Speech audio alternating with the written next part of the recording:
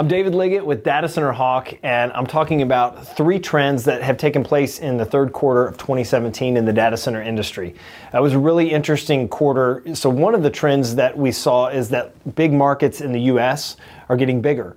So a lot of the development that's taking place today in the market is happening in areas that see a lot of competition already. So specifically markets like Chicago, Dallas, Silicon Valley, Phoenix, and especially in Northern Virginia. In fact, that's where we saw the majority of activity in the third quarter was in Northern Virginia. And if you know anything about the industry, you know that the Northern Virginia market is by far the largest data center market in the world.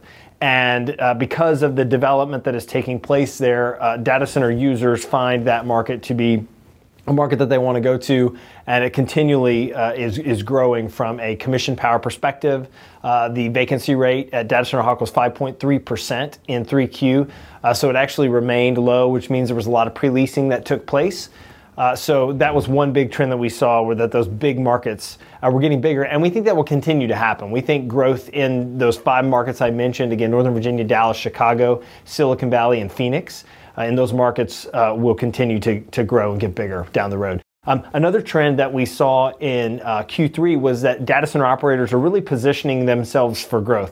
So there's some really interesting stats when you look at the way that planned power has grown in the research that datacenterHawk does. So we look at planned power. This is when a data center operator makes an announcement that they have a 20 megawatt campus or an 80 megawatt campus coming down the road. Now, one thing to remember is that development of that power and space over time will take a long period of time, 5, 10 years, over a long period of time. So we put it in the planned category. So between 3Q 2016 and 4Q 2016, we saw a 33% jump in the amount of planned power that was communicated to the market. So again, this is areas, development opportunities for data center operators in typically larger markets. So there was a big jump in planned power.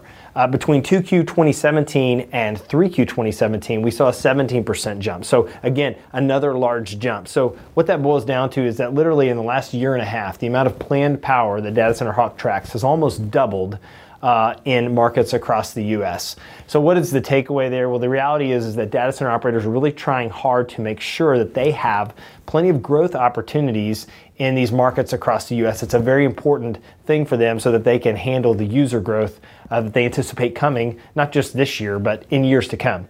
A third trend that we saw is that connectivity continues to be important for data center users, and it's really raising in the level of importance as they evaluate market opportunities. And you really see this as they are looking to approach more of a hybrid IT solution.